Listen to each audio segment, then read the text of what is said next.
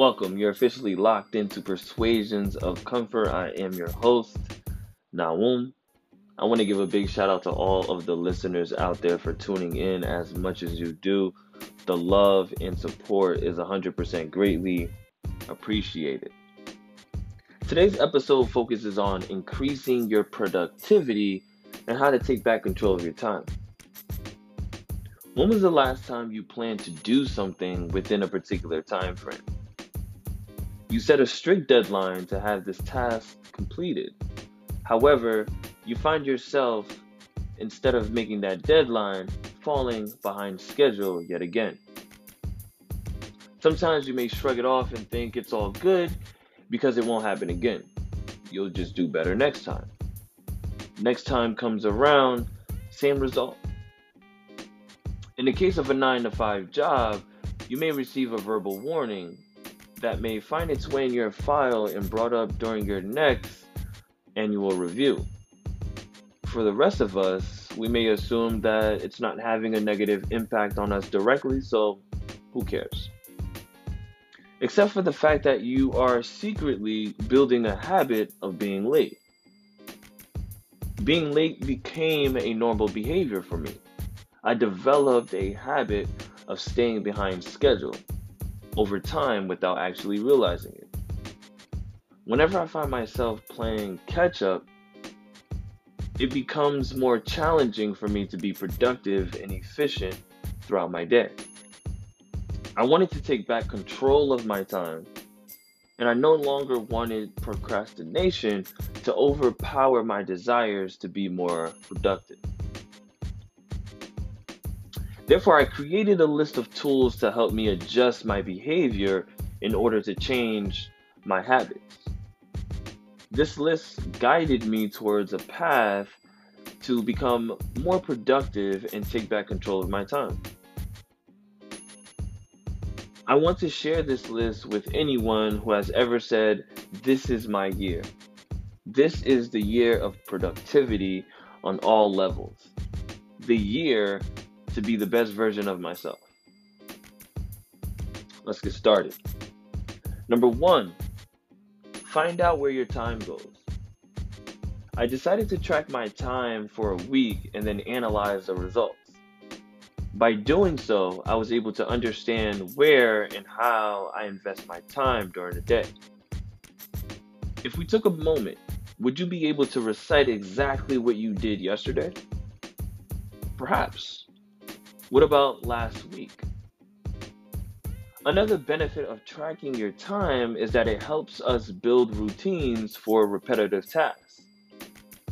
Why waste time thinking about what you need to accomplish when you can easily have it written down or included as part of your routine? When I started to apply this method, I noticed how much time I spent on social media, soaking up information. About 60% of what my hippocampus picked up was non-relevant, taking up space for valuable information that I could use in applying my life. How did I apply this method, you might ask? That's a good question. I decided to stay off social media the first and last hour of my day. Breaking any habit takes time and discipline. The best way to remove a bad habit is to replace it with a better one. Instead of continuing my bad habit of filling up my mind with random feeds from social media at night, I replaced that habit with a book.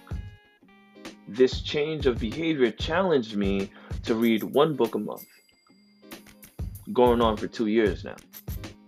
Instead of scrolling through feeds when I open my eyes in the morning, I do a daily devotion, listen to motivational videos, and set my intentions for the day. The next one is planning ahead and prioritizing. I cannot stress how important it is to plan out your day. Once you analyze how you invest your time each day, it is only then you can determine what your priorities are. The benefits I found from doing this helped me discover how long it takes me to accomplish certain projects and tasks.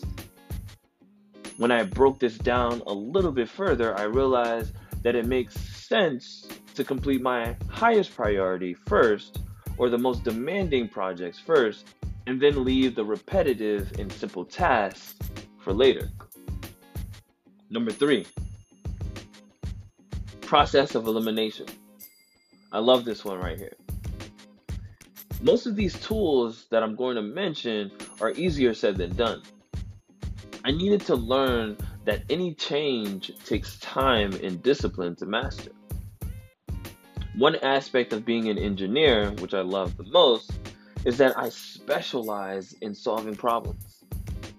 There's always another way to reach a particular goal or a result.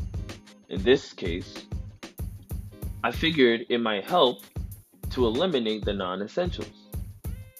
The process of elimination always leads to clarity. I'm able to determine what is important and what can be placed on the back burner for later.